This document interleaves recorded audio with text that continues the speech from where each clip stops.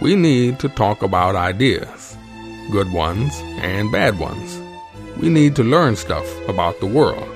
We need an honest, intelligent, thought-provoking, and entertaining review of what the hell happened on this planet in the last 7 days. We need to sit back and listen to the Iron Fist and the Velvet Glove. Welcome back, dear listener. This is episode 143 of the Iron Fist Velvet Glove podcast. It's the 18th of April 2018, and we've got a special podcast for you this time because for the first time in a long time, the three of us are together in the studio looking at each other. It's been a long time, hasn't it? Welcome, Scott, to the studio. We've got a few more cables and cords. G'day, Trevor. Yeah, I'm just currently drinking a Carlsberg as we speak. Well, very good. And the 12th man has not been called up by the Australian Cricket Board just yet, so... I'm still safe. Greetings, gentlemen. Right, yeah. Very good. So, dear listener, we've got a lot on the agenda because we've had a week off and there's plenty been going on around the world. So, we didn't actually have it on the list, but I've just decided to throw it in as the first thing is, you know, when the great Western powers of the world decide to bomb a country, we really should stop and pause and say, is this a good idea or not? And, of course, we've had this incident of alleged chemical attacks by the Syrian government on the rebel forces, and the response where the US, the UK and France have given fair warning to the Syrians and said, hey, those buildings over there, we're going to bomb those because we reckon they're sort of where you got your chemicals. So if you guys could quickly get rid of them over the next few days before we land a bomb, and hopefully nobody gets hurt. And then they bombed a few sites. And 12th man, have you got a firm opinion on this one? I think it's kind of ridiculous tokenism. As you said, how many people have died in that civil war? Almost 500,000, at least 400,000 by whatever means. And what was it? I mean, not to say that chemical weapons use is okay in any way, shape or form, but if they really objected to what Assad has been doing, which is wholesale slaughter of the Syrian people, why don't they just send the missiles to his home? To his home. I mean, to him. Kill him. Yes. If they really want to be the arbiters of morality in that area of the world. So, well, do you think they should have launched an attack or not? Yes, but not at those particular buildings. Like at his palace or something like that. Something like that. Right. Yeah. Velvet Glove. I'm not entirely sure of how I feel about it. I understand why the West reacted the way they did. They did give them fair warning and all that sort of stuff, so they've probably cleared out all the chemicals anyway before they were bombed. So that was fairly pointless. I think that it would have been more effective had they have given them no warning at all and just struck the targets and blew them up. But they might have killed a Russian or two. They could well have killed a Russian or two, but the Russians... Or a North Korean. Well, the Russians have put themselves in the firing line. They have involved themselves in the Syrian civil war, and a Russian or two could have got killed in a raid, yeah, for sure. I saw reports that North Koreans were assisting them with their chemical manufacturing. I wouldn't know. Couldn't tell you. It wouldn't surprise me, but I couldn't tell you. Yeah. I think that... I take the view that Paul just expressed. There's been 500,000 have been killed in that civil war so far, and they are talking about 1,700 or 1,800 victims of chemical attacks. So that is a very small number of the total deaths, for sure. And I do think that had the West have been really concerned about the Syrian people, they probably would have started bombing a long time before this, and they would have chosen the targets. They would have chosen the Syrian government as its primary target, and and also ISIS as well. You can't. They had to take out ISIS too, but I'm not entirely supportive of the strikes. I do understand why they thought it was necessary, though, but I'm not entirely sure it was right. Well, I've got much firmer opinions than the two of you. You've squibbed out. And before I launch into it, I'm just going to open the door and tell the other people in this house to be a bit quieter because I can hear everything. Hang on. He's definitely got to build that soundproofed studio. We heard that. Right, I'm back, dear listener, after leaving the studio and entering the kitchen and telling everybody to shut up. That's next on the agenda, will be soundproofing, I think. I think so. Yeah. So, no, look, my approach to all these sorts of things is you've got to be consistent. Often in these sort of ethical debates, you can argue about what's right or wrong, but when somebody has a position, then you say, well, what's the rule that applies to that position? And that must mean that in these other cases you would do the same thing or you wouldn't do the same thing. So if people are just consistent, that's all you can ask for. And, you know, we've got 80 people killed by chemical weapons by a government. Does that mean every time a government kills 80 of its own people, it's up to other governments to launch an attack? On some empty buildings. If that was justification for launching an attack on another country, the skies would be filled with missiles every day. I mean, there's nothing special about a chemical attack, in my view, because for the people who are killed, well, you know, 80 people are killed by mustard gas. There's 80 people who are gunned down by a machine gun. And on the one hand, we're going to say, oh, that's terrible, that first one, and we're going to do something, but on the second we don't. Or, alternatively, 80 people are starved to death by their government who doesn't allow them access to food and water and, is basically quelling a rebellion through starvation. We say, oh, that's okay, we're not going to fire any missiles. So if you're going to say that you can retaliate for that, then you're going to opening a can of worms to retaliating for almost anything. And secondly, what the hell have we got a United Nations for if not to authorise this sort of thing? So we've the UN would have any move by the Yanks and the French and the British in the UN would have been blocked by the Russians, though. They would have true. They so would it wouldn't have used happened. Their it wouldn't have happened. Power. So in that case, agree that it wouldn't have happened because the UN wouldn't have allowed it, and you'd have to sit on your hands, or acknowledge that the UN's a failed system and bail out of it and say you're not holding to it anymore. But you can't do both. You can't be a member of the UN and then ignore it. 12th man. Our dear Foreign Minister has already spoken on the ineffectiveness of the UN Security Council just yesterday, I think. Yeah, Julie Bishop. So she's suggesting something needs to change because of exactly what you said. The UN Security Council is not working. Well, if we're going to go down that path, I think we should remove the power of veto from the 5 permanent members of the Security Council. Yes, I'm not sure of the details of what she's suggesting, but she said something needs to change. That could be a fatal problem with the whole structure of it, but, it's there and you either play by the rules or you say, nope, we're not playing and it's a failed system and we're not part of it anymore. But in any event, imagine if the shoe was on the other foot,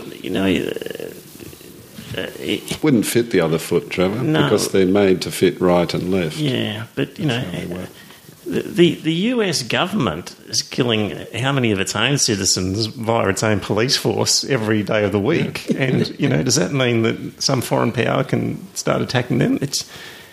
Where do you stop? The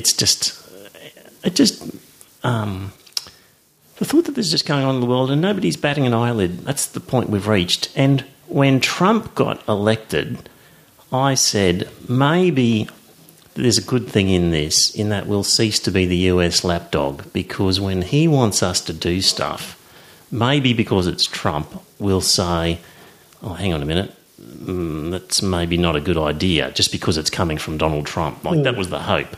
But with an acknowledged lunatic like that leading the charge, and we've still fallen into line. I can't believe it. I just can't believe it. I can believe it, but I'm just... You're going to have to believe it because that's what we are. Yeah. Well, yeah, I know what you mean, and I hear what you say, and I tend to agree with a lot of what you're saying. I'm not sure why someone being gassed to death is worse than someone being shot to death. I suppose there are long memories and that sort of stuff of the horror that was unleashed on the world at Ypres by the Germans and that sort of stuff in the First World War, and then followed up by the British and the Yanks and everyone else that were using their chemical weapons in the First World War too. But, yeah... I've followed this social commentator and I like some of the stuff he's been saying. I'll just read out some of it for you. So, what will we get for bombing Syria besides more debt and a possible long-term conflict? And the president needs congressional approval. Good point. There's another thing, is that we've got leaders of countries doing these things without going back to their parliaments. Same person says, if the US attacks Syria and hits the wrong targets, killing civilians, there will be worldwide hell to pay. Stay away and fix broken US. And the third thing this commentator said was, again to our very foolish leader, do not attack Syria. If you do, many very bad things will happen, and from that fight the US gets nothing! Exclamation mark. Who do you reckon the commentator is? It's Donald Trump. From 2013, of course, yes, talking about Obama. Yeah, and this has been reported recently in the media about his double standards, which we already knew about, but there you go. Yeah, there you go. So the other thing, just, for the water cooler expert on a Monday morning, why is Syria in this position? Got a link to an article here. Gives a little bit of the history of the Syrian conflict, which basically started in March 2011 when some students wrote some graffiti on a wall and were taken in by the state police. In Damascus? Southern city of Deraa, D-E-R apostrophe A. And they scrawled on the wall, "It's your turn, doctor," which was a reference to the president, who's a doctor of ophthalmology. He's an ophthalmologist. Yes. Saying it was his turn to be overthrown because at the time there was sort of an Arab Spring occurring in other countries. And they got taken in, and that's when the whole rebellion started, when the students did that. Quickly spread to other towns.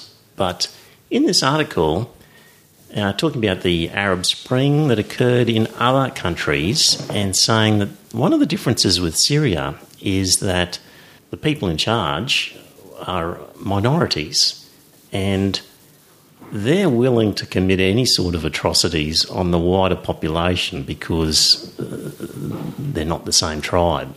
Whereas in somewhere like Egypt, the was it Mubarak in power?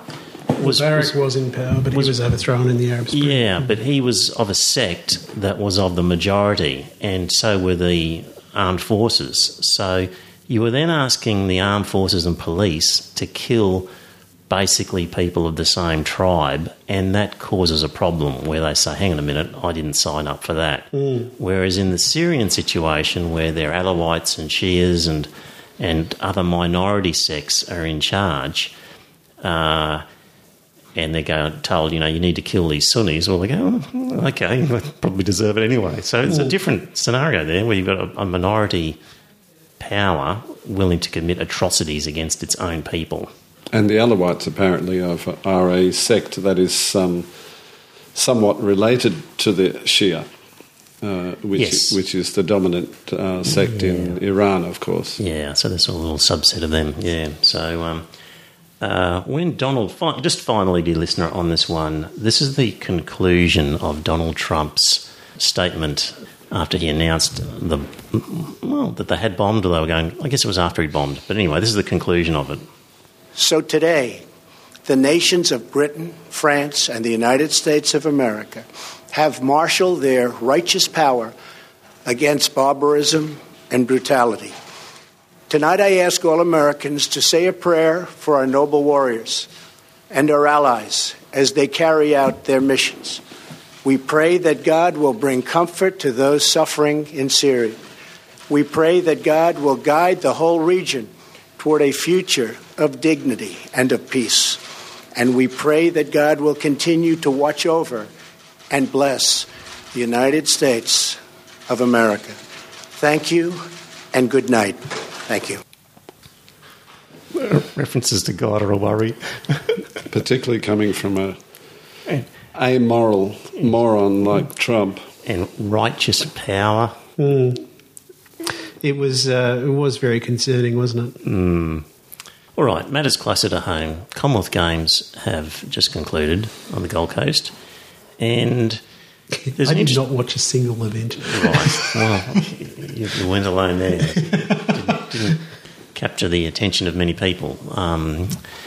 But an interesting athlete, a transgender weightlifter, Laurel Hubbard. So Laurel was a man for most of her life and was a weightlifter as a man, and obviously built up a significant weightlifting physique, and then had, changed genders, but obviously still carrying the benefit of years of testosterone. And she entered the competition and didn't actually win because she ended up dislocating her elbow or something like that. But, gentlemen, I think, if somebody has transgender issues, they have my sympathy in the difficulties that they face in life in having to change gender. But if you are wanting to engage in a sporting contest, then do it at an amateur level. So go into a gym and lift weights by all means and whatever, but you have to accept that you've received an unfair advantage, and you really have to just give up hopes of a professional sporting career in that sort of scenario, I would have thought. I tend to agree with you. It's it's my heart goes out to her and that sort of stuff, because it is a difficult thing that these people have got to deal with. It must be a bloody difficult road to hoe. But I think you're right. I think that if you were a man and then you decide to become a woman, you can't then go into a professional weightlifting thing, because it's physiology. Men develop muscles that are larger and that sort of stuff than women do. And there's plenty of physical reasons why people just can't do a sport. Like a 5'7" guy is just never going to be an NBA basketball. Let's face it. They're not. So there's a matter of luck involved in athletic ability, and if you've had the bad luck of needing a gender change, then that's just part of the bad luck that you don't get to be a professional athlete. Absolutely. In that sport, or in a sport that requires, you can be a shooter or something that doesn't require some sort of physical strength. That's an interesting example. Do you think that male shooters have any inherent advantage over females? I wouldn't have thought so. So why do they have separate sex categories for a sport like that? Dunno. Why not just remove sex categories altogether? Yeah. For those sorts of sports, I think that would for make all of them. sense. Well, for example, horse riding, they seem to be mixed gender. Are they? Yeah. I didn't think so. I thought they were still separated. Is it? Oh. Maybe I'm thinking of the teamed events or something like that. In horse racing, certainly in Australia, they're mixed, but I don't know about jumping and things like that. Yeah, so... Well, there was another case, that South African woman who several years ago was in the news. Well, she was in the Commonwealth Games this time, yes, where she had some sort of chromosomal and she won situation handsomely. happening. Yes, yeah. If I can put it like that. Yes. Unfortunately for her, again, I think we have to say you have an unfair advantage that means that you just don't fit into this category. So, yeah, tough. Very tough. Well, I tend to agree with you. It is brutal, but it's a sad fact of life. And yet there was the spokesperson for the Commonwealth Games defended her, I believe, and said... There was a... Don't know what he said exactly, but... she's a lovely girl. She spent a few weeks with us at the Institute. He said Secretary General of the Oceania Weightlifting Institute, Paul Coffer. It's a very sensitive question. The fact is the government of New Zealand has given her a passport for a female. Oh, that's for the weightlifter. Yeah. Yep. Mm-hmm. Which I don't think that the gender on your passport should give you the right to compete in women's sports. I think sporting organisations have to go a bit deeper than what the gender is on your passport. Yeah, I agree with you. And incur a lot of ire from people who think it's a non-issue. Oh, you can hear it now. You can hear the social justice warriors saying the Iron Fist and the Velvet Glove, they're a pack of bastards. Don't forget the 12th Man. And the 12th Man, yes, I'm sorry. The Iron Fist, the Velvet Glove and the 12th Man, they're a pack of bastards because they're out there saying this about this poor transgender woman. But I don't think it's right. Well, that's one athlete who has our sympathy anyway. Both of those, the weightlifter and the runner from South Africa. But there's been another athlete in the news this week, dear listener, who does not get my sympathy, and this calls, of course, for the You Cannot Be Curious segment. You can't be serious, man. You cannot be serious! And I'm referring, of course, to Israel Falou.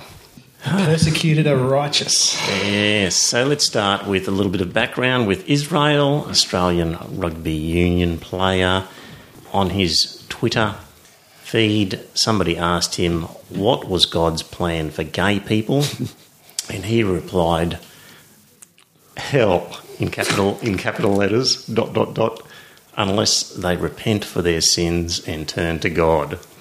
And another person on the Twitter feed said, "Hell? ? Just because someone's gay." And anyway, that kicked off quite a discussion, and basically major sponsors of the Australian Rugby Union said, for example, Qantas said, not real happy about that. starting to reconsider our sponsorship arrangement because that's not in line with our ideas of a corporate citizenship. Qantas has said this afternoon that they're not going to alter their support for the team or anything like that. Yes. They are going to keep their sponsorship valid. But it did cause some grief because Alan Joyce, CEO of Qantas, gay, also a very big supporter of the Yes campaign, it didn't look good. No. So lots of people on both sides of the fence saying, he can't say that. Why can't he? Freedom of expression, surely. Well, I tend to agree with Paul here. I think that I don't like what he said, but I will defend his right to say it. We don't have to like what everybody says. No, we don't. But his contract's up for renewal. Is the Australian Rugby Union entitled to say, you know what, it's more than just running around on a field catching a ball and whatever. There are other responsibilities that go with the jumper, and you used to bring in a lot of money for us. But with those comments, you're actually losing us a lot of money. So we can't offer you now $1 million a year or whatever. Really, we might be able to offer you $100,000 or something like that, 50, because you're actually costing us money. Are they entitled to say that? I think that was one of the conspiracy theories that was out there, was that he had gone off on social media because he was looking for an early termination of his contract so he could run back to the NRL. Well, it ends at the end of the year anyway. Yeah, exactly. So he's only got one season left to go. So I think he's just a committed Christian who believes in stating what he believes. I think he is as well. But the point is, people have said, freedom of speech, he should be able to say whatever he likes. And I agree 100%. But also, freedom of running a business, you've got a contract, you can decide whether you're going to contract with him at the end of that contract or not. And it would be quite legitimate for the ARU to say, actually, you don't fit in with our goals anymore. We don't want you. Can you see a problem with that? No. Yeah. For example, the Brisbane Broncos have hired a front rower on, and he's got some bad history where he was convicted of some nasty stuff in America, and the victims went through hell and waiting for compensation. And that's really causing them a big hit to their reputation, having him on the team. And many people have said they should never have signed him. And it would have been quite legitimate for them to have said, no, we don't want you because you don't fit in with what we're doing here. So for the people who say, oh, freedom of speech, Israel can say what he likes, I say, exactly right. And freedom of speech for the ARU to be able to say, we don't want to hire you anymore at the end of this contract. He doesn't fit in with their values. Yeah, you're costing us, and we're a money-making business, and we're promoting a game, and you're actually detracting from all of that. So, exactly. So, you know, on your bike. I wouldn't have a problem if they did actually say to him, on your bike. You know, Look, I think that would, you know, it's probably the easy way out for the ARU to get rid of him if they wanted to. Another aspect is similar to what happened with the cricketers is, you know, they say these guys are role models for young children, and if they hold him up as a great hero of their game and he's making statements like that, then they would say, why wouldn't young children ape his behaviour and his statements? Yeah. I mean, I think that Israel Folau would say that he is being a role model to young people by saying what he is saying, because his mind has been turned by Christianity. There's no doubt about that. You know, and this is the thing that really did stick in my throat. I thought after the successful Yes campaign and that sort of stuff that all this would be behind us, but it's not, because these fucking Christians will not let go. It's not only the Christian, by any means. Yeah. Anyway, he doubled down. So in a subsequent tweet, he came out with, "Blessed are ye when men shall revile you and persecute you, and shall say all manner of evil against you falsely for my sake. Rejoice and be exceedingly glad, for great is your reward in heaven, for so persecuted they the prophets which were before you." So he doubled down. He's not.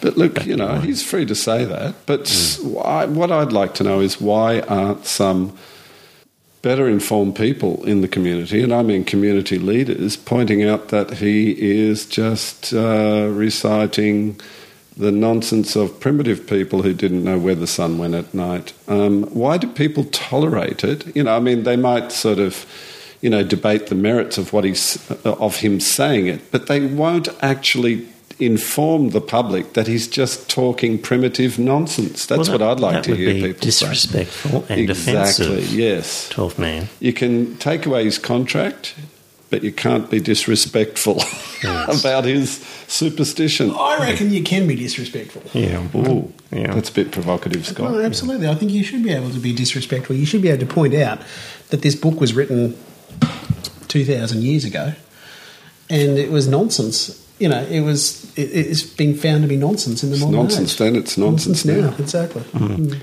I've got a link to an article from the Stirrer where this guy makes the point that Falou used to be a Mormon. Oh, did he? Yes, and he converted to, this guy, he says, he used to be a Mormon, now he's a Pentecostal. If properly mentored, he might in time abandon the narrow, toxic version of Christianity into which he has currently chosen to straitjacket himself. He might change gods again. Might become a Muslim. Might do. But this guy makes the point that possibly one reason why Falou changed religion is that the Mormons are very racist. They don't... for a long time now, they would not allow black people into the religion, and they only changed their minds when the government said, we're going to take away your tax-exempt status. So the Mormons came kicking and screaming to allowing blacks into the faith. That was in the United States, of course. Yes, yeah. Yeah, look, the Mormon superstition's very strong in certain parts of the South Pacific, I believe. Yes. Including Polynesia. Tonga, Yes. I think. Yeah. Now, I don't know Falou's ancestry exactly where in the South Pacific he's from, but he's clearly, has South Pacific ancestry. Yeah. And Christianity in general is deeply entrenched in a lot of South Pacific countries. Yeah. So, he's quoting the Bible and quoting his strong commitment to his faith, but it wasn't that long ago he was a Mormon and he dropped that, so who knows what might happen. I once dated a Mormon. Did you? Oh. And he was from the South Pacific too. Right. Yeah. Why don't these South Pacific people, if they're so, culture proud, why don't they go back to their pre-Christian culture. Wouldn't that be more authentic? Well, one would have thought so. Final word on this. Lots of people saying that the ARU needs to be more inclusive, which I find is ironic. How can they do that? Well, inclusive of people with alternative viewpoints. And I just think it's ironic that the ARU is being asked to be inclusive of exclusive people. So Indeed. that's such is the world we're living in now. Yeah.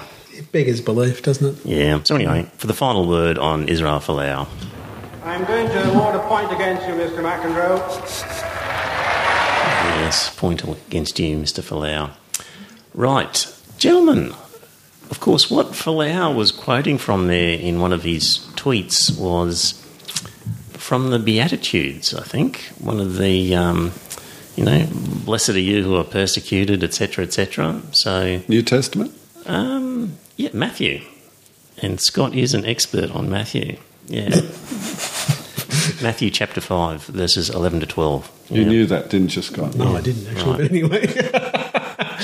I'm a bit worried because I sent you some homework and I said, you know, oh, yeah, look at the faces now. Yeah. I forgot about that. Yeah, I forgot that. You're going to have to do it off the top of your heads now.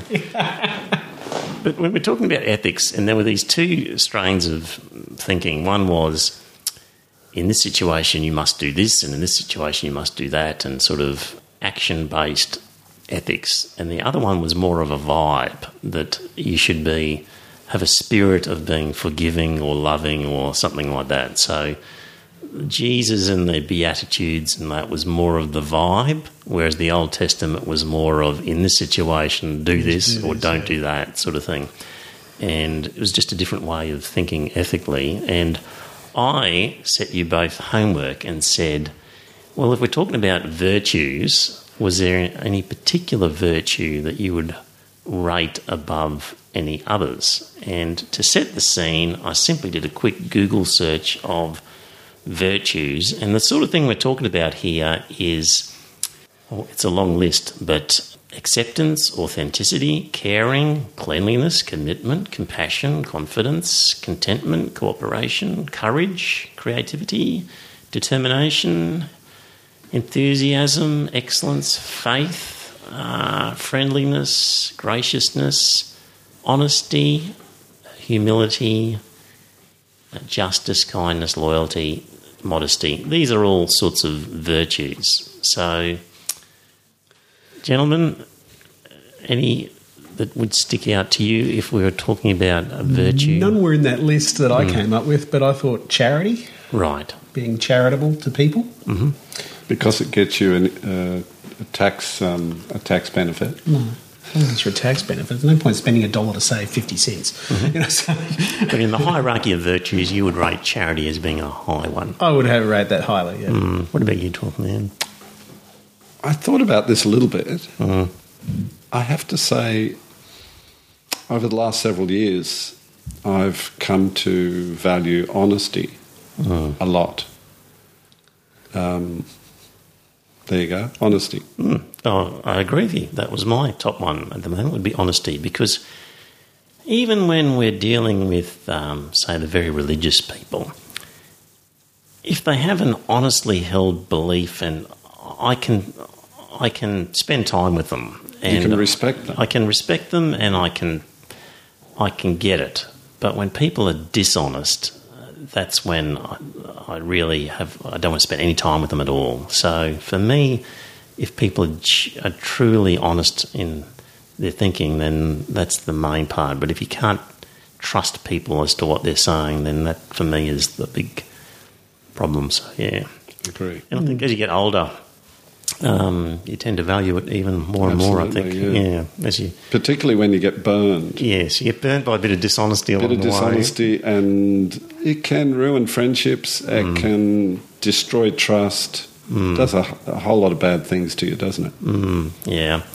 The other one was humility. I quite value as well. So I really despise arrogance and pride. Like, we've got a Chinese homestay boy staying with us, and he loves NBA basketball players. And I'm just trying to tell him that the sort of trash talking that they do is just a terrible way of holding yourself and, conducting yourself with more modesty and with a better attitude to your fellow players is a much better thing than the sort of trash talking and the put downs that these guys tend to do with each other. And pride's an interesting one, because you hear this a lot these days, people saying, I'm proud of my culture, Yes. I'm proud of my religion, I'm proud of this, I'm proud of that. And what does it really mean? You're proud of being right-handed, you're proud of having grey hair.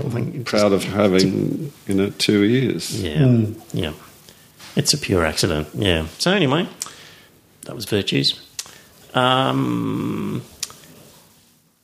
up next week, Anzac Day. You both go to a ceremony in the morning? I go to a dawn service every year, yeah. Every year? Wow. What about you, 12th man? I haven't been since my mum took me as a child, to be quite honest. But look, I have a lot of respect for veterans and their families who do, show their respect and their honour of people who sacrificed their lives or their limbs or whatever. I have an old mate who was in the Australian military, and we've talked about military matters and sacrifice quite a lot over the years. And I've learnt to I don't know if I didn't have any respect, but certainly my friendship with him has deepened that respect that I have for those people, right or wrong. Whether they're on the side of right or not, then I commend going to a dawn service, 12th man. It's a worthwhile thing to do. Do you go?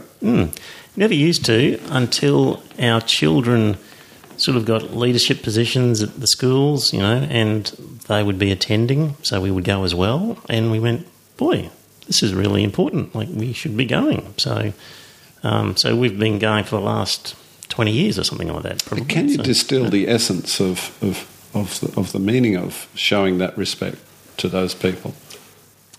You have to look beyond the Christianity of the whole thing, the service and that sort of stuff. It is very much a church service outside of church. But there is a hell of a lot you can get out of it, though. Oh, absolutely. And obviously for guys like us, the Christianity is quite superficial and not particularly significant. But, I can assume that we're not particularly in favour of war and fighting and killing people. No, we're not. But at the same time, people, they gave themselves for the community, for the wider community. And that's an incredible... It's a good opportunity to stop and think and reflect. Yes. There you go. And the guys that went over there, they went over there to France and Turkey and that sort of stuff. They went over there fighting for God, King and Empire. But, you can remove that and distill it down. You can say, well, it was for Australia that they went and that type of thing. They answered the call, which was Britain's call, but it was still, it was still a right. There are conflict. elements that we can, if we looked a bit deeper, we probably wouldn't feel too comfortable about, particularly the tribalism of it all. Absolutely, yeah. True. Yeah. And yet we do respect them, don't we? Yeah, but for a while we've been saying one of the problems with the atheist rationalist movement is that we don't have that social bonding experience that the churches have, getting people together every Sunday or whatever. And this can be a sort of non-religious bonding experience for the community that you can participate in. So, having said that, it's appalling the amount of Christianity that is in the service, and 12th man, you should go just to experience how many Christian prayers are said at these services. And that's my point, dear listener. Your homework, dear listener, is if you are attending a service, please get a copy of the order of service and scan it, photograph it, and send me a copy, because over the years I've accumulated them and examined them for the amount of religiosity in them, And in particular, if you find a service that's got some great secular poems and songs and stuff like that, great, because it's appalling the amount of Christianity that's in a pretty regular Anzac Day service. They've completely overtaken the service, and if you look at some of the services from, back to the very first services that were held, they were much more secular in those days, and they had, archbishops speaking, but they spoke in very secular terms. So our Anzac Day ceremony is much more religious than it was way back when it first started. So there you go, dear listener. Grab the order of service for me and send me a copy, and let us know what your experience was at an Anzac Day with the religious elements of it. Last year I was down in Canberra for it, and I went to the dawn service at the War Memorial. That would have been good. It was very good, yeah. Yeah, very. I thoroughly recommend it, actually. Everyone should go do it before they die. But it was very much a church service outside of church, though. It was that was despite the fact that you had my cousin's son's name up there and that sort of stuff because he was killed in Afghanistan. So there was a fair amount of personal feeling for me there, but it was very powerful. So I recommend to everyone, if you can get to Canberra for a dawn service one day before you die, then I recommend you do that. Right. Was it a big crowd to deal with? Was it too big? No. Oh, I didn't get a seat. Right. No, but it wasn't too bad. Okay. And I was just staying in town, so I walked up there and walked back and that sort of stuff. It was quite good. Yeah. Okay. Can I just mention, in popular culture, there have been a number of songs about war in general, and particularly the First World War, and one that I find very moving, and I've always found it very moving every time I hear it, and the band played Waltzing Matilda, written by Eric Bogle. Yep. Amazing song. It is, yeah. And it's not at all religious. And there is another one that he wrote, which I just don't recall the name of it, but also about going to a grave in a cemetery, a war cemetery in France, and reading the name and the particulars of a dead soldier in the grave. And he was like 17 or 18 when he died, and it's very poignant. And the line in the song that really moves me, it's basically the chorus. It's something like, did they play a certain song as they lowered you into the ground? I forget, but it's very moving. Yeah.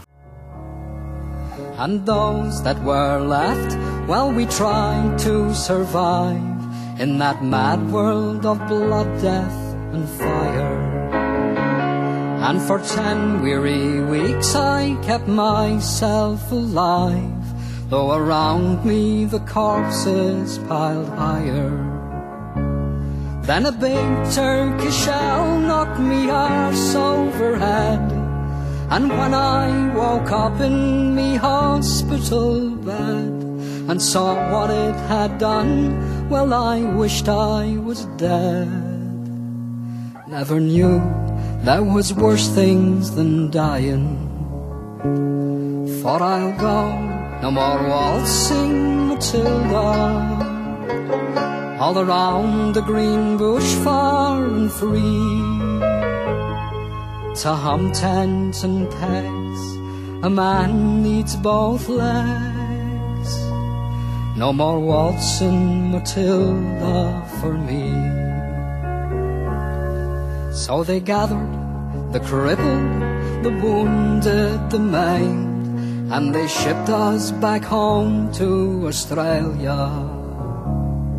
The legless, the armless, the blind, the insane, those proud wounded heroes of Suvla. And as our ship pulled into Circular Quay, I looked at the place where me legs used to be, and thank Christ there was nobody waiting for me. To grieve, to mourn, and to pity, but the band played Waltzing Matilda as they carried us down the gangway.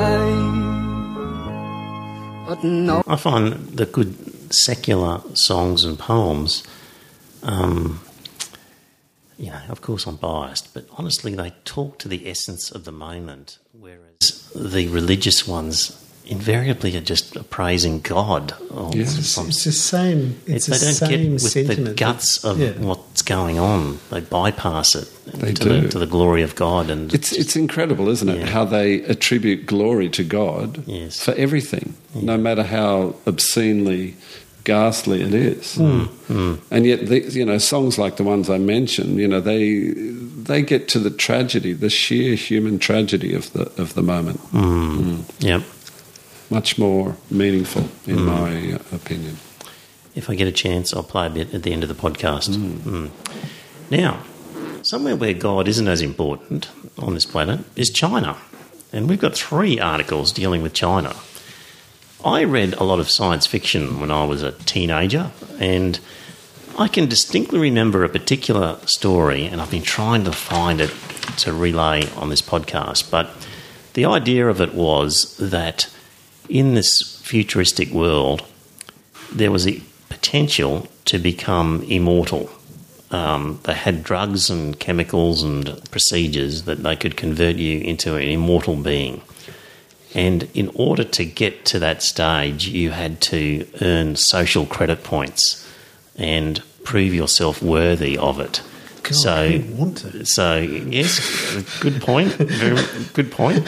So there was a class of people in the world who were doing everything they could to gain social credit points before they, expired, so that they could get this immortality treatment. And I think, if they were going okay, they might have got some sort of life extension things to help them along.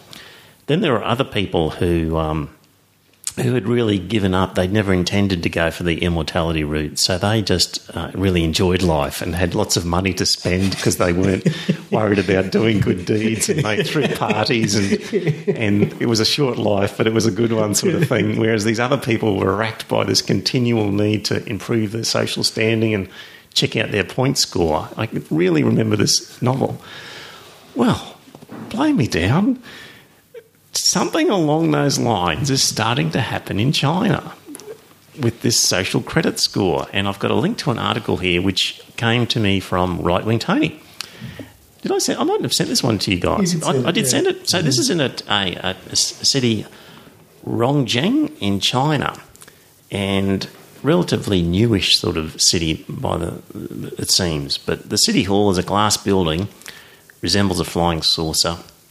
And you go there to get your permits for whatever you need from City Hall. And it's a one-stop shop. And at this particular City Hall, the residents can go in and pick up their social credit score. So every citizen in this town has a score as to how they're performing with their social credits. And what happens is that online payment providers will use it. High flyers receive perks such as discounts on heating bills and favourable bank loans, while bad debtors cannot buy high-speed train or plane tickets. So your score is being referred to by different private and public groups. And just to give you an idea, the system they've devised assigns 1,000 points at the beginning to each of the 740,000 residents. If you get a traffic ticket, you lose 5 points. If you earn a city-level award, such as for committing a heroic act, doing exemplary business, or helping your family in unusually tough circumstances, you might get a boost of 30 points.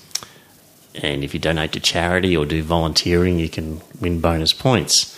So, or die being an enemy of the state. Quite possibly, yes.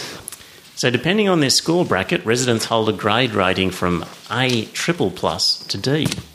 Some offences can hurt the score pretty badly. For example, drink driving, you plummet immediately to a C.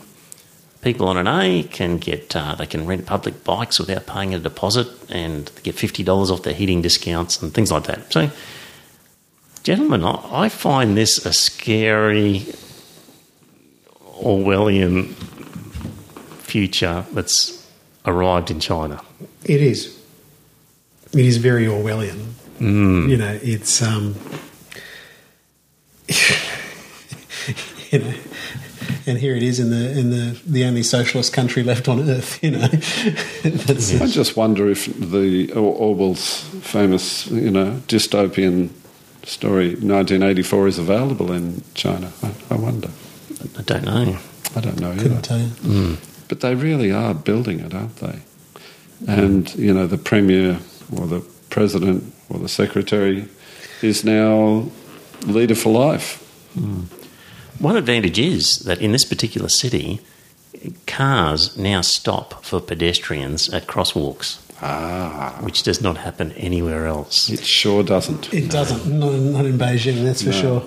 I went walking from my brother's place once and I tried to cross the road and I thought, stuff it, I'm getting a cab. Take your life into your hands. It's ridiculous. They're quoting this 32-year-old guy who says, for example, when we drive now, we always stop in front of crosswalks. If you don't stop, you will lose your points. At first, we just worried about losing points, but now we got used to it. So there's a silver lining to this. Yeah, it has some positive aspects to it. Yeah, but I mean, you can do that. You can do that through fines and that sort of stuff. You don't need to penalise people with their points. Yes. You know, it's. I like what we were talking about last time, which was income-adjusted penalties for traffic offences and things like that. And maybe not just traffic offences, but for any sort of offences. Maybe they should be all income-adjusted. Still on the China, still on sort of an Orwellian future, there was a 31-year-old guy who was wanted by the police, and he's in China, and he's Chinese, and let's face it, they all look the same. So it'd be easy to get lost, wouldn't it, in a sea of faces? How would they ever find you? And in this particular with guy... facial recognition technology, of course. Indeed. So this guy went to a stadium to watch a pop concert, and, you know, we're talking a country of 1.4 billion people. We've got 5 million in this particular city, of which 60,000 went to this concert, and they had facial recognition operating as people came in and spotted him as a wanted man. And during the middle of the concert, some police walked down the aisle and said, "You're nicked, mate," in the Chinese equivalent. And, wow. I don't have a problem with facial recognition being used like that. You know, because if you haven't done anything wrong, you're okay. But if you've done something wrong, then you've got to expect the long arm of the law is going to get you. The problem with it, of course, if I can butt in, is if you are unlucky enough to be living in a single-party state like China, they're the ones who decide who are the bad people and who are the good absolutely. people. And I think that is a problem if you live in China. A political dissident. Exactly. A political dissident could be picked up with it. There's no doubt about that. Cast your mind back to the 1980s when the idea of an Australia card was toyed with by the Hawke government, I believe. And there was a huge uproar, people saying, no, this is going down the totalitarian state path. And I think they were, on the whole, correct to reject it. Yep. But, of course, now we have the Medicare card and we have driver's licenses and, you know, they have our information anyway. But facial recognition technology, it has its uses, of course. I mean, you might employ it, for example, at airports to pick out potential terrorists. Yep. In a country like Australia, which has a liberal democracy and that sort of stuff, I don't have a problem with it being used by law enforcement to, like you say, go up and say, "You're nicked, mate." So long as there are those checks and balances that protect the innocent. Absolutely. You've got to have those checks and balances, but we do have them generally here. You know. Whereas they don't in China. No, they don't in China. There's no doubt about that. You know, China is a brutal one-party state. Absolutely. You know, it's so it could be used and abused in China. I'm not saying it would be abused here in Australia. I think it'd be less Except by the Australian Taxation Office. I'm reluctant to give power because I just don't trust them down the track. I don't either, to be honest. Not completely. Well, that's fine. It's I can understand your point of view. You might be right. I could be wrong, but I just worry about giving power to government too easily. Yeah. Yeah, I mean, and that's quite a reasonable position to take. There's no doubt about that. But, you know. In the UK, they've been doing it for a long time now with soccer games because of soccer hooligans. So they have known hooligans who they don't allow in the stadium, so they ban them for that particular purpose. So that's been going on for a while over there.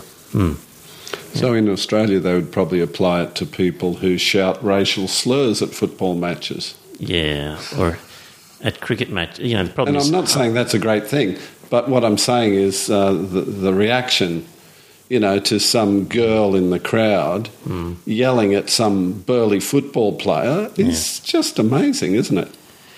The problem is, given the behaviour of some of our sporting stars, perhaps they'd be picked up by the footage and not allowed in themselves, you know.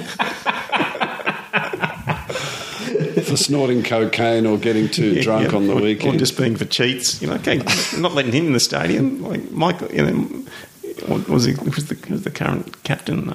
Smith, whatever his name was. Yeah, won't allow him in. He's a known cricket cheat. Yes. So shouldn't be allowed in the stadium. Yeah. So he's been entered into the database. You asked whether 1984 is available in China to purchase. Well, one book that is a bit more difficult to buy these days is the Bible. Apparently, yes. So the Chinese government has banned online sales of the Bible.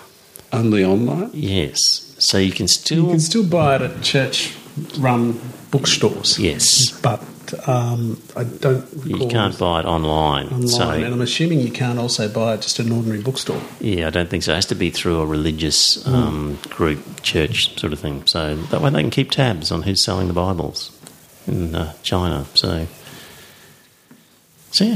it's 3 articles on China, which gives me an excuse to play one of my favourite tunes. I like Chinese. I like Chinese. They only come up to your knees, yet they're always friendly and they're ready to please. That's racist. It is. The stuff that those guys did, no way they would get away with half of it these days, the Monty Python crew. You know, I saw an interview with Roger Moore, and he was talking about how things have changed and that sort of stuff. And he says, can you imagine having a script today with a female talent in it called Pussy Galore?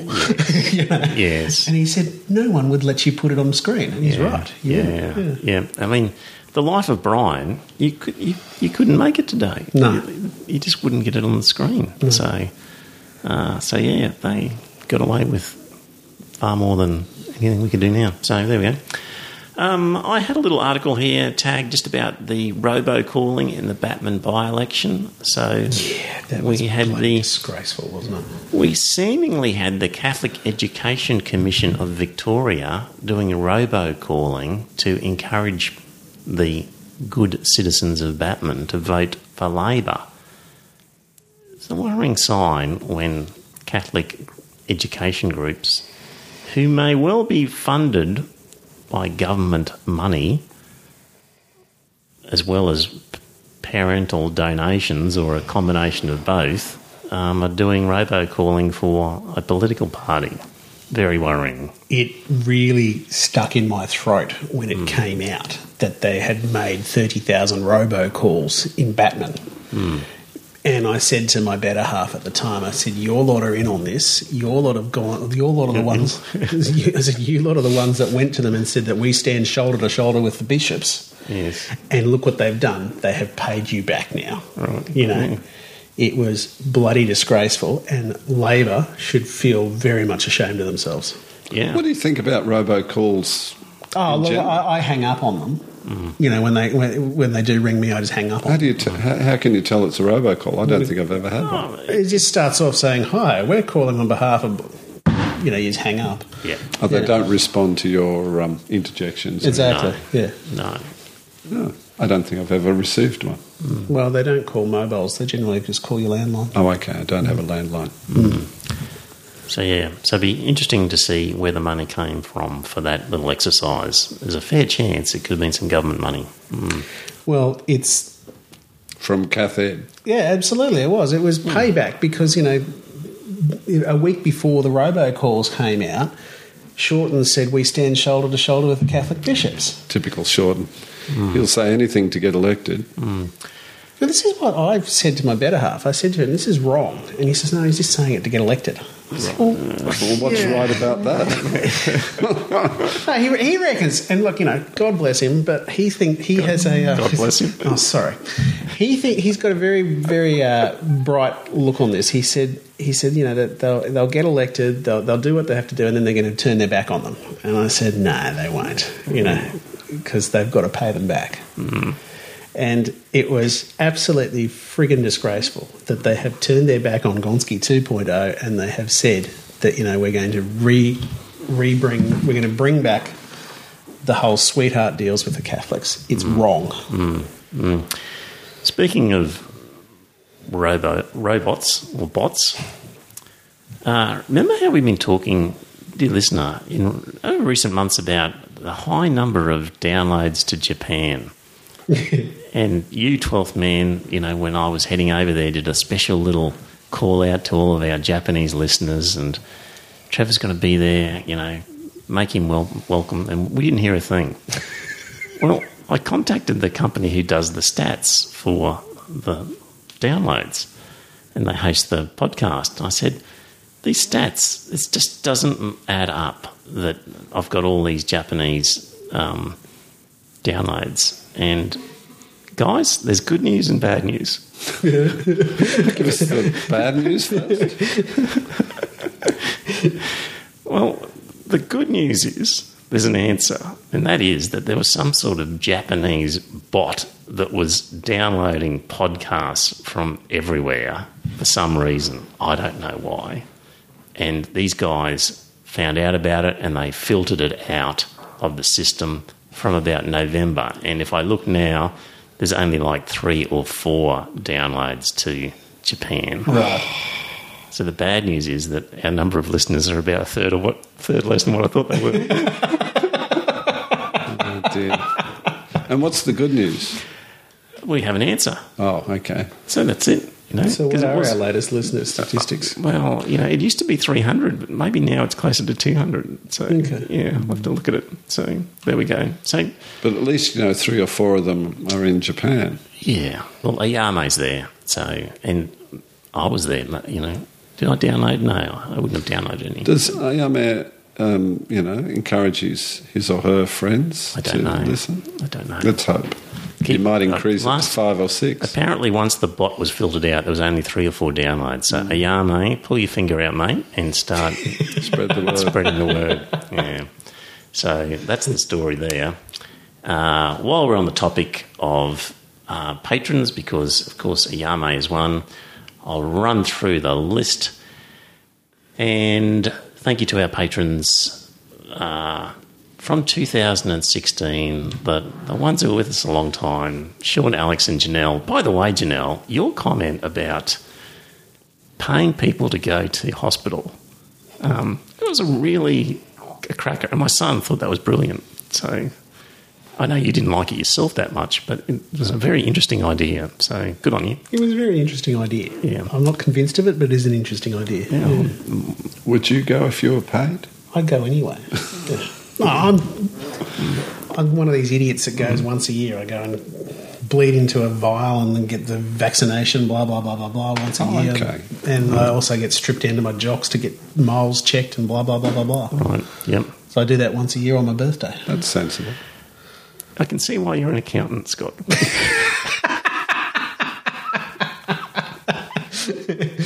Yeah, well, you got to see what's coming at you, don't you? Tick those boxes, do it religiously on time. Yep, I can see. Yep. And you do that on your birthday. Yeah, I do, so that way I don't Why forget. on your birthday? Well, that way I don't he forget. doesn't forget. Yeah. And what other things do you do on your birthday so you won't forget it? It must be something else. Must be. We'll find out later. No, me and Brian go out to dinner, and that's about it. So, yeah. So that you won't forget to go out to dinner. Right, there we go.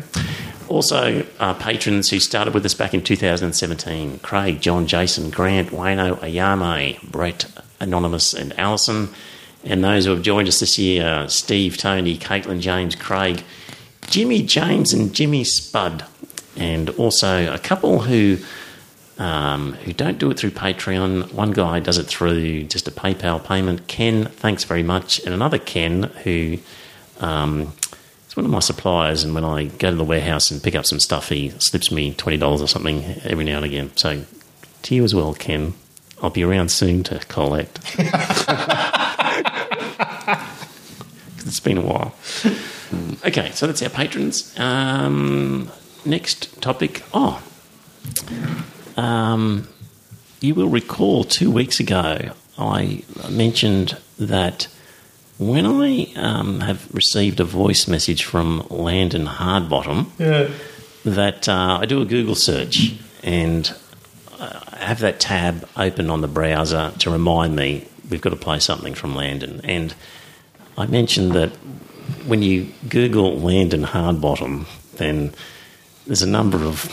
Well, we turn up as the first 3 sites for Landon Hardbottom, but then after that we've got... the fourth one here is free gay hard bottom porn videos. Next one, rock hard bottom breed outside huge load XXX porn tube video. And then the one after that, so blonde it hurts, watch now. And that gives you a bit of a flavour for what happens when you Google Landon Hardbottom. And dear listener, sit back because we've received a message from Landon. Here it is. The leisure. Do a Google search on Landon Hardbottom. and what Yes, Gerald, what's that you're saying? You're doing a Google search? Well, yes, I know it could be me, but it's not me. Well, of course it's not me. Well, lots of people have a tattoo of a boot on the throat of the working man. I'm telling you, it's not me, Cheryl. Well, Cheryl, don't, no. Oh, not my John Howard commemorative shot glasses. Oh, come on now.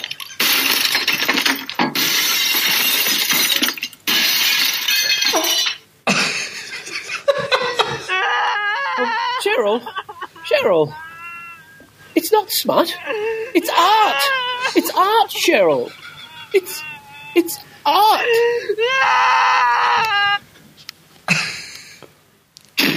Oh, fist, glove, 12th man. You've just made it to the top of the hard-bottom shit list.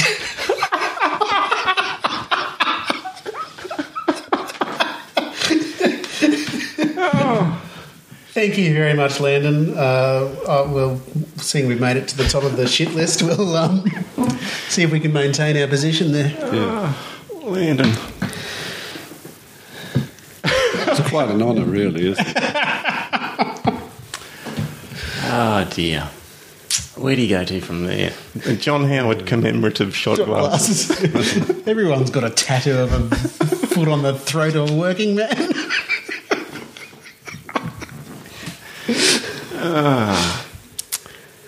Dear listener, sometime in June or July we'll be getting together with Landon at a bar somewhere in Brisbane. We will keep you informed. Patrons will be the first to know. So there we go. All right. I've got an article here about Aboriginal religion and the Freedom from Religion inquiry. Did I send you guys this one? You did. So what we've got, guys and dear listener, is in some traditional Aboriginal spiritual religious practices, they've got secrets. We've all heard of the secret women's business to dealing with that sort of island and the bridge and all the rest of it. And what you've also got is, at times, if you're required to justify that you are a religion, you need to explain what your tenets are and your doctrine in order to qualify as a religion. And this Aboriginal groups would say, well, we don't want to tell you what they are because they're a secret. So you've got this bit of a catch-22 where they say, well, we are a religion, but we just can't tell you what we think because that's part of our religion. That's white man's rules. It's not fair. Correct. So this guy made a submission to the inquiry on religious freedom saying that that is not adequately covered by the current laws, so Aboriginal people are at a disadvantage. At the risk of sounding too much like the Iron Fist in that situation, I think, well, if you're not prepared to discuss what the tenets are of your religion, then you can't expect anything from the government on that. I really found very little sympathy for him. But if they disclose, they've destroyed some sort of inherent value of the secret. Correct. Wouldn't be a secret anymore if it wasn't secret. That's right. Yeah. Well, bugger it. We don't have secrets. And in fact, they're not true adherents if they disclose the secret.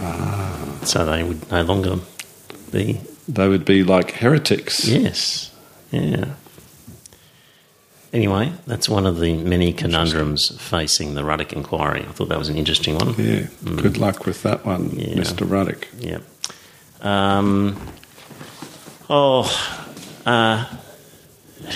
Donald Trump, he's proposing to rejoin the Trans-Pacific Partnership. But the latest on that is he's decided it's not a good idea after all. Oh, has he? Yeah. Oh, it was in the news just today. It was this evening I heard it on the way over. Right.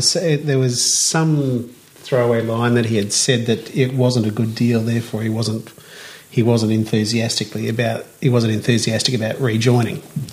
I don't believe a word he says about anything. It just annoys me that this goddamn TPP just keeps popping its head up. It's impossible to kill. Impossible. Well, we already signed up to it with 11 of the 13. So. Yeah.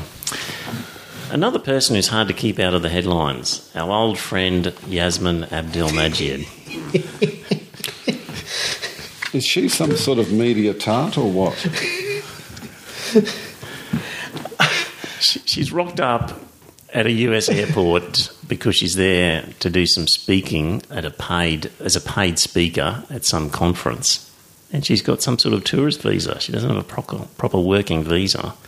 So, have you ever been to the US, 12 man? Never, no. Scott, you have. I have, yeah. They're not what you'd call the friendliest people, no, the US customs. Even if you rock up as an Aussie on a perfectly legitimate tourism holiday with the proper visa, they look you up and down. Absolutely. And just with complete suspicion and really reluctantly let you in. Yeah. There's no have a nice day, enjoy your trip. Exactly. When you get into the United States.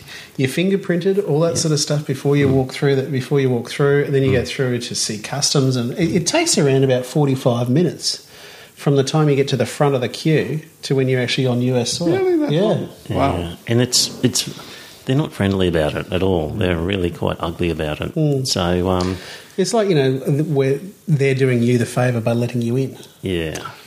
There was an Australian woman, a mature-aged Australian woman who was she some sort of writer or some such thing? Sounds familiar from a few years ago. Yeah, she had some unpleasant experience there too, because she was she given some sort of honorarium or something for her speech or something?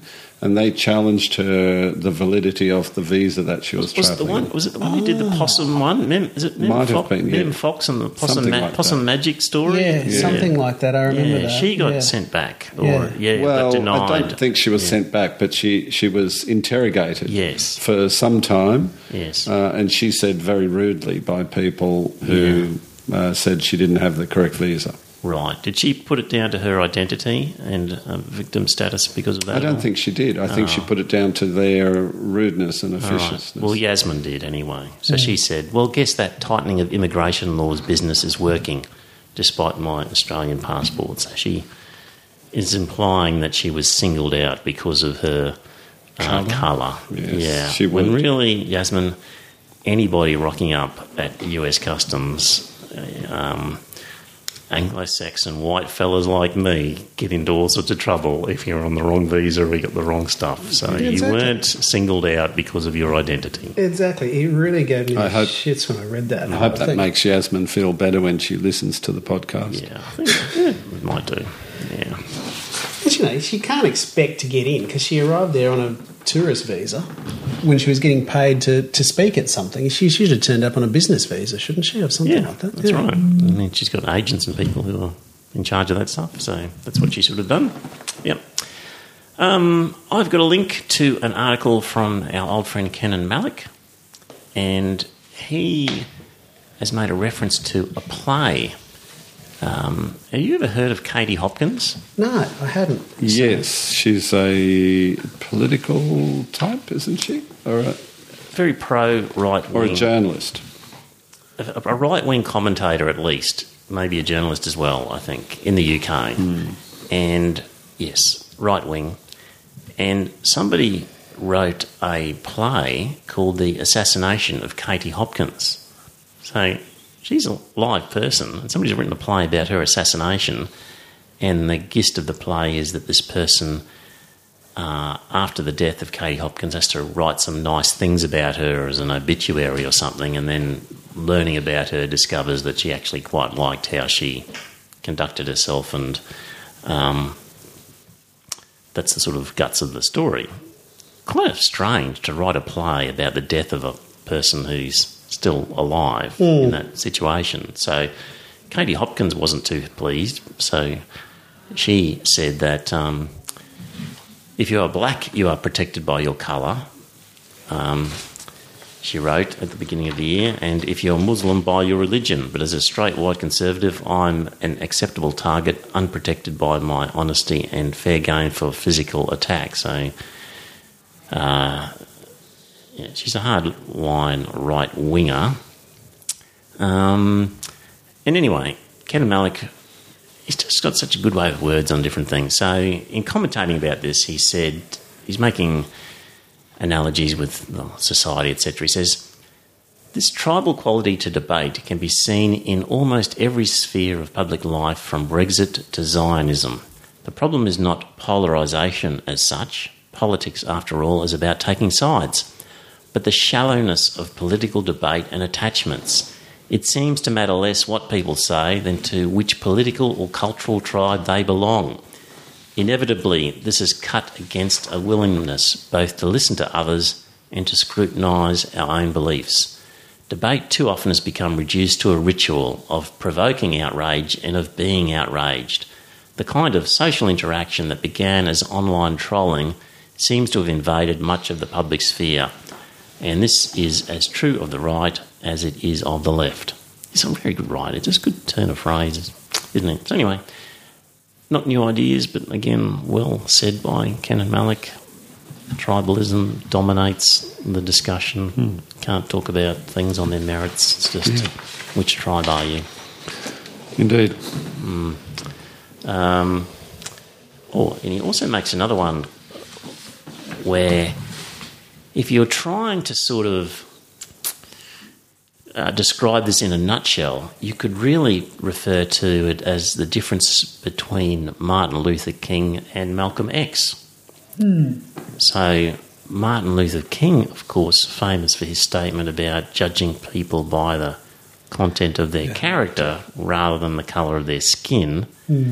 Malcolm X was more of black fellas unite against the enemy, that sort of notion. So King was about social justice for the working class generally, and was against the Vietnam War generally, not just because blacks were dying, but because others were dying, and it was more of a widespread, less tribal and just more social justice view of the world, whereas the Malcolm X view was very tribal view. So that's the sort of thinking we're trying to promote, I think, is more of a Martin Luther King less the religiosity. Exactly. And less of and what seems to be dominating nowadays is the Malcolm X approach of tribalism. Certainly seems to be. And our friend Yasmin, I think, is a subscriber to that line of thought, isn't she? She is. Yeah. She'll blame her being booted out of America on her race, when it would be nothing to do with it. And then she'll call for guidance and advice from Hizbut Tahrir. Yeah. We should go to the UK equivalent of them. Yeah. We got a testimonial from Ms. McIntosh that says, "Hi guys, many thanks for your podcast, which I've just discovered. I'm looking forward to exploring the back catalogue. It's great to hear Australian voices doing such a podcast. One thing though, it's a bit blokey. Ever thought of having some women on?" Or some chicks. Yeah, right. We've had one. We have. We did have the squeaky wheel on. Yes. And we interviewed Caitlin at one stage. It's on the agenda, Ms. McIntosh. Here's the problem. Right at this moment, Scott's here because my internet connection keeps flicking on and off because of the wet weather and the phone box just getting flooded. So it have to be somebody who lives nearby. and we're really wanting people needing more dissident voices, somebody to argue with as well. We don't need another person who's just going to agree with us all the time as well. So is that a blokey thing too, that blokes are more inclined to dissent than our female friends? I'm just saying that the only people I know who'd be willing to come on are people who would agree with us, and we need people who are going to disagree. And I actually thought I had lined up a guy who was going to disagree, but he decided not to come on, so now I'm back to square one. So there you go. If you're a female voice out there and you'd like to talk to us on the podcast, make contact. Because, we are a bit blokey. That's true. It is very true. Yeah. We are very blokey. Yeah. Finally, I don't know if I've seen this one. Australia is a low-tax country. Probably not, because I only saw this one the last minute. The Australian Institute did an open letter to the government saying, we're a low-tax country. Stop talking about cutting tax, because we are a low-tax country. And what they did was they looked at all of the taxes collected by governments compared to GDP and ranked Australia against other OECD countries. And lo and behold, just 7 countries collect less tax per unit of GDP, and they would be Mexico, Chile, Ireland, Turkey, USA, Korea and Switzerland.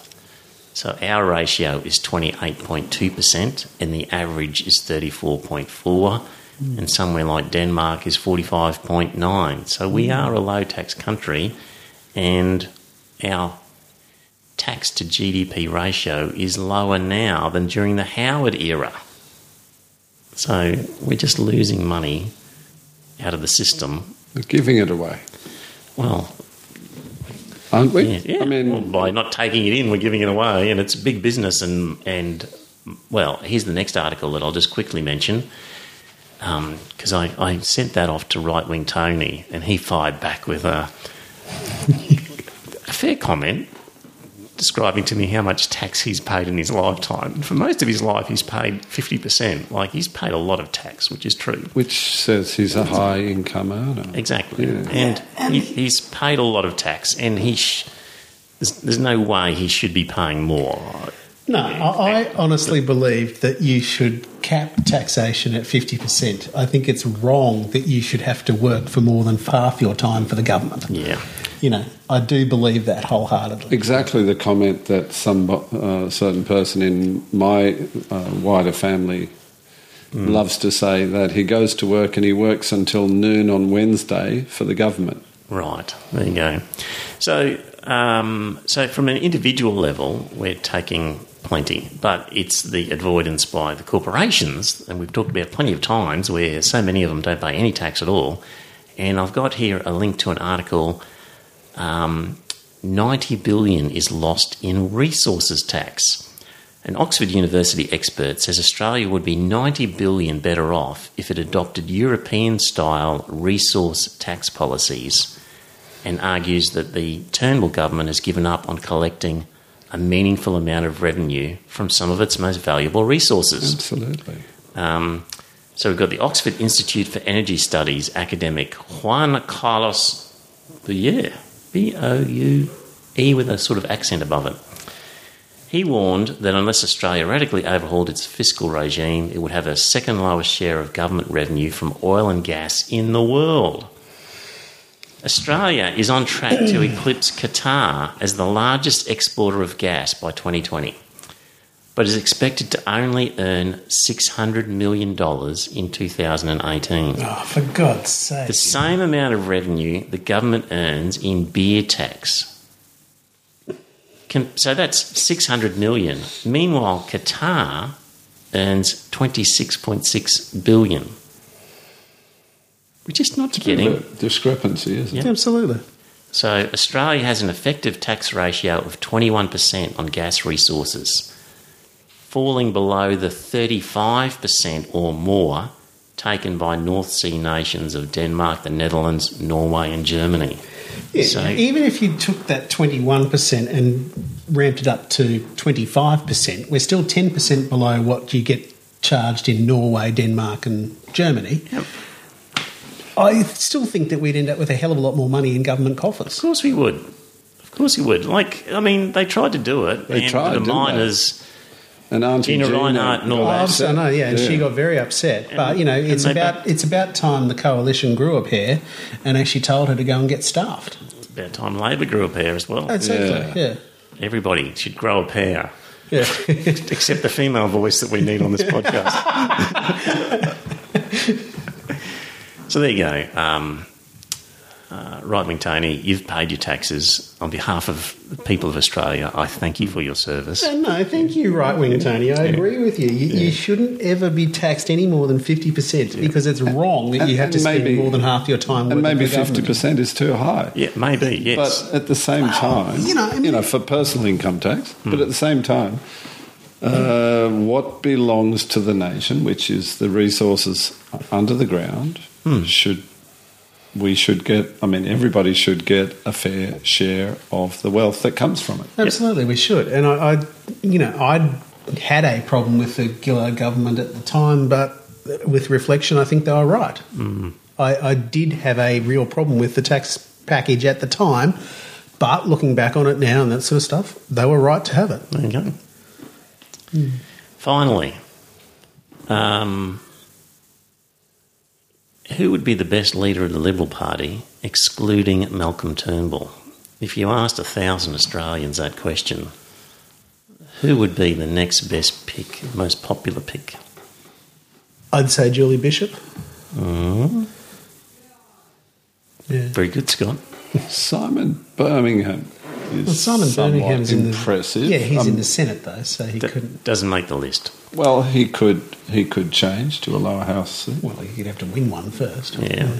So Essential Report asked 1,000 people that question, and 26% of them said Julie Bishop. 16% said Tony Abbott, and Scott Morrison and Peter Dutton got 5% each. Yeah. See, that just the numbers like that prove that Dutton isn't going to cut it. Well, I seem to recall after the last election that you and I had a little wager of six-pack. Yeah.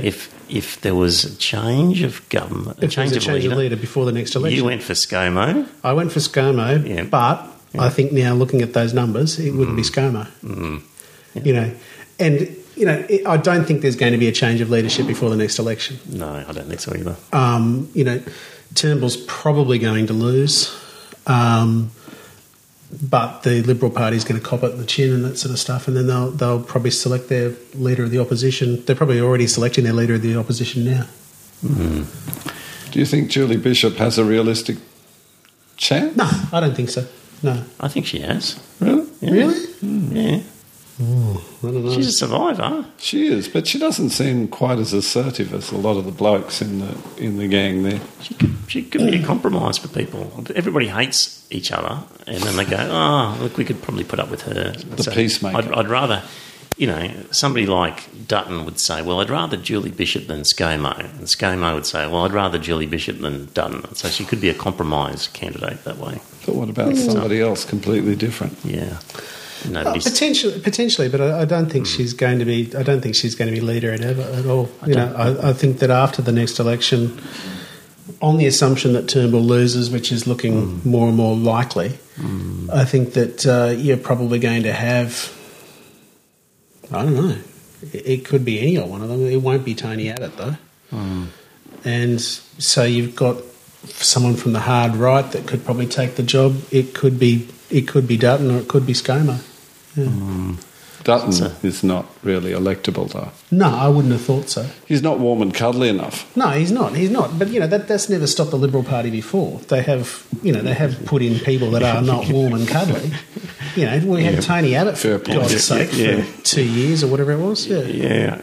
But you know what I mean. He doesn't appeal to a broad enough spectrum of the people who would vote for the party, I don't think. No, I wouldn't have thought so.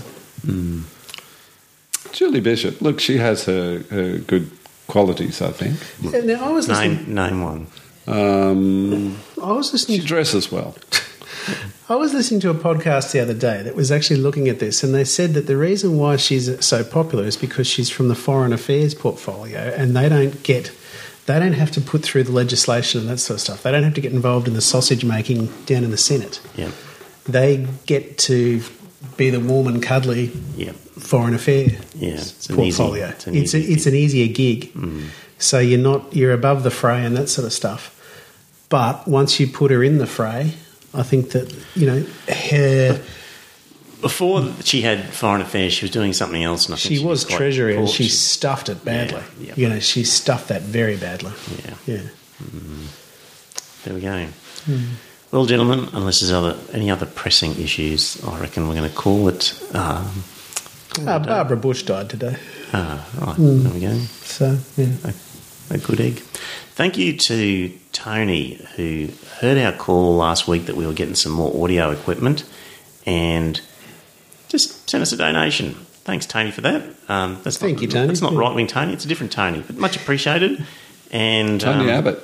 No, not him different either. Tony? Yeah, not him either. So it's been good. And Scott, you've had more input because you're not so distant on the phone lines. Exactly, it is. It was good that it didn't drop out 3 or 4 times. So it was very good. Yeah. Very good. It's more fun being able to see your face too, exactly, as we talk. Yeah, so there we go. All right, dear listener, hope you enjoyed it. We will be back next week. Until then, bye-bye. Thank you very much. Bye now.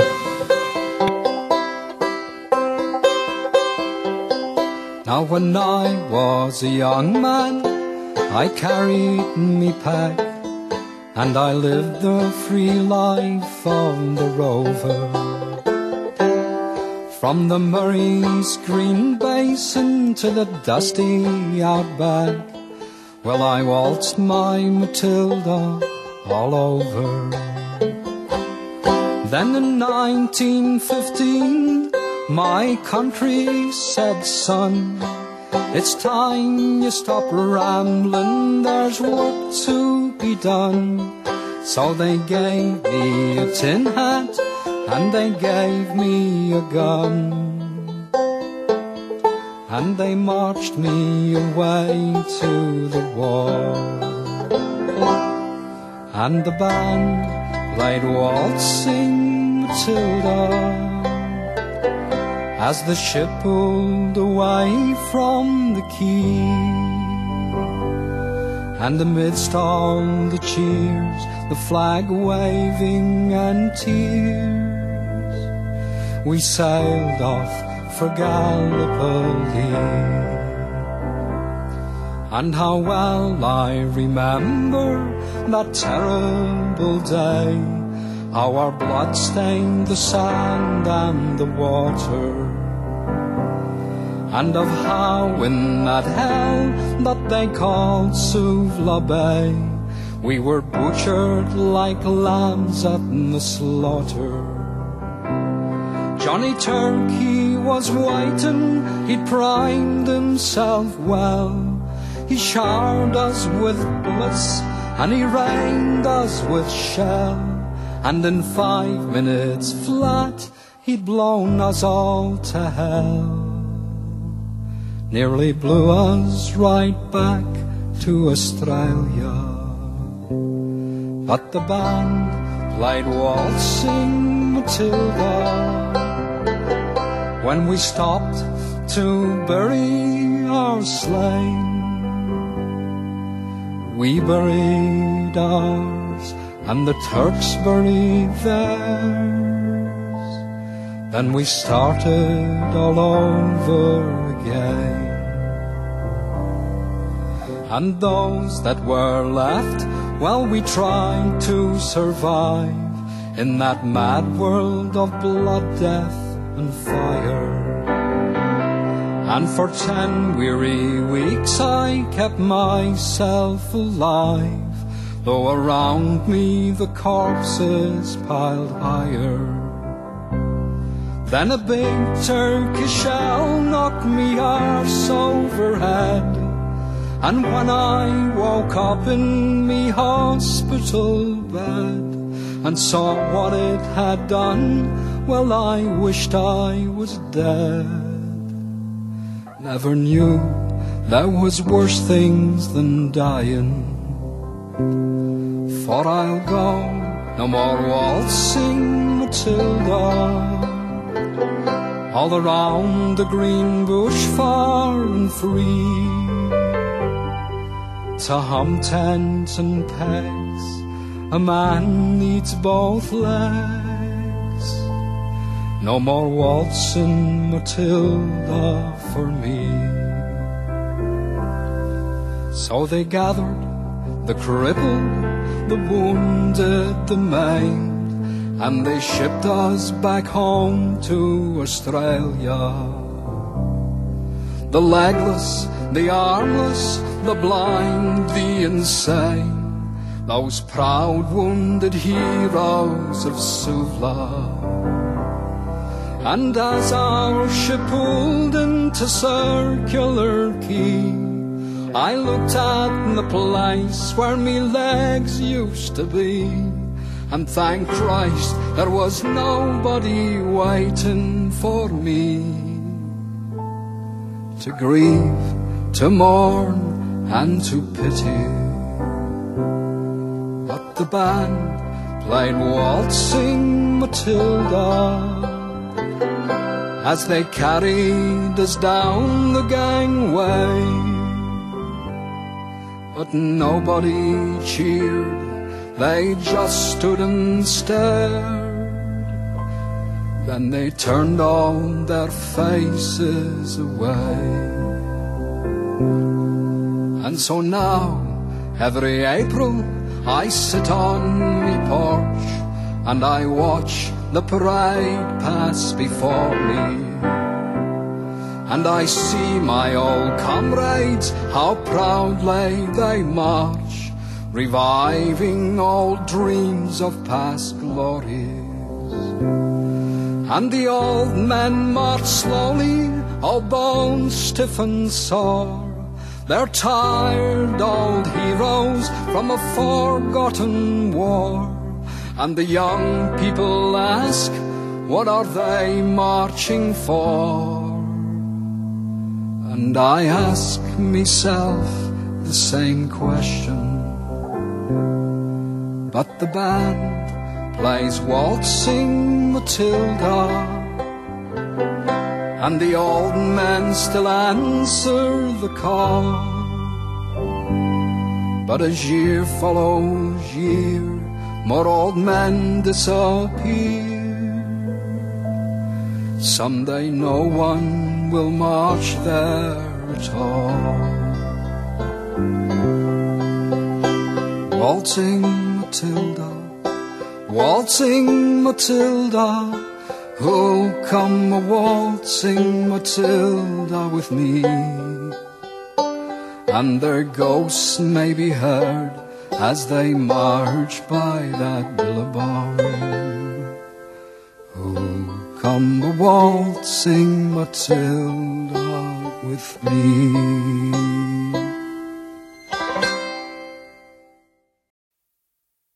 Well, dear listener, did you enjoy that episode of the podcast? If you did, I've got a favour to ask. First up, tell some friends. Let them know about the podcast. You'll be discussing something at some time, and you might be repeating something I've said. And when you're talking to your friends, say, hey, I heard this on this podcast, and it's worth listening to. And maybe pick an episode that you think's a good one and direct them to it. Like, grab their phone and go to their podcast app and search for Iron Fist Velvet Glove and subscribe on their behalf on their phone and just put the word out. The other thing is you could become a patron and support the show. So if you go to our website, you'll see a link to Patreon, and there are some different options for subscribing and paying per episode. And really, the amount that you pay depends on what you get from the podcast. So there's different levels ranging from $1.50 Australian to, I think, $10 and various ones in between. It's really, what do you think it's worth? Is it worth a cup of coffee? Is it worth more than that, less than that? Whatever you get out of it, because not everybody gets the same. Maybe you don't listen to the whole thing. Maybe you never talk about it with people. Maybe you really couldn't care less half the time whether the podcast is there.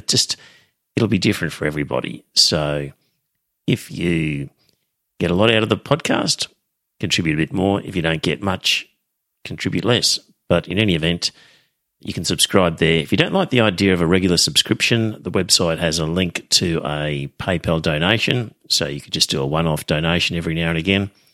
So there you go.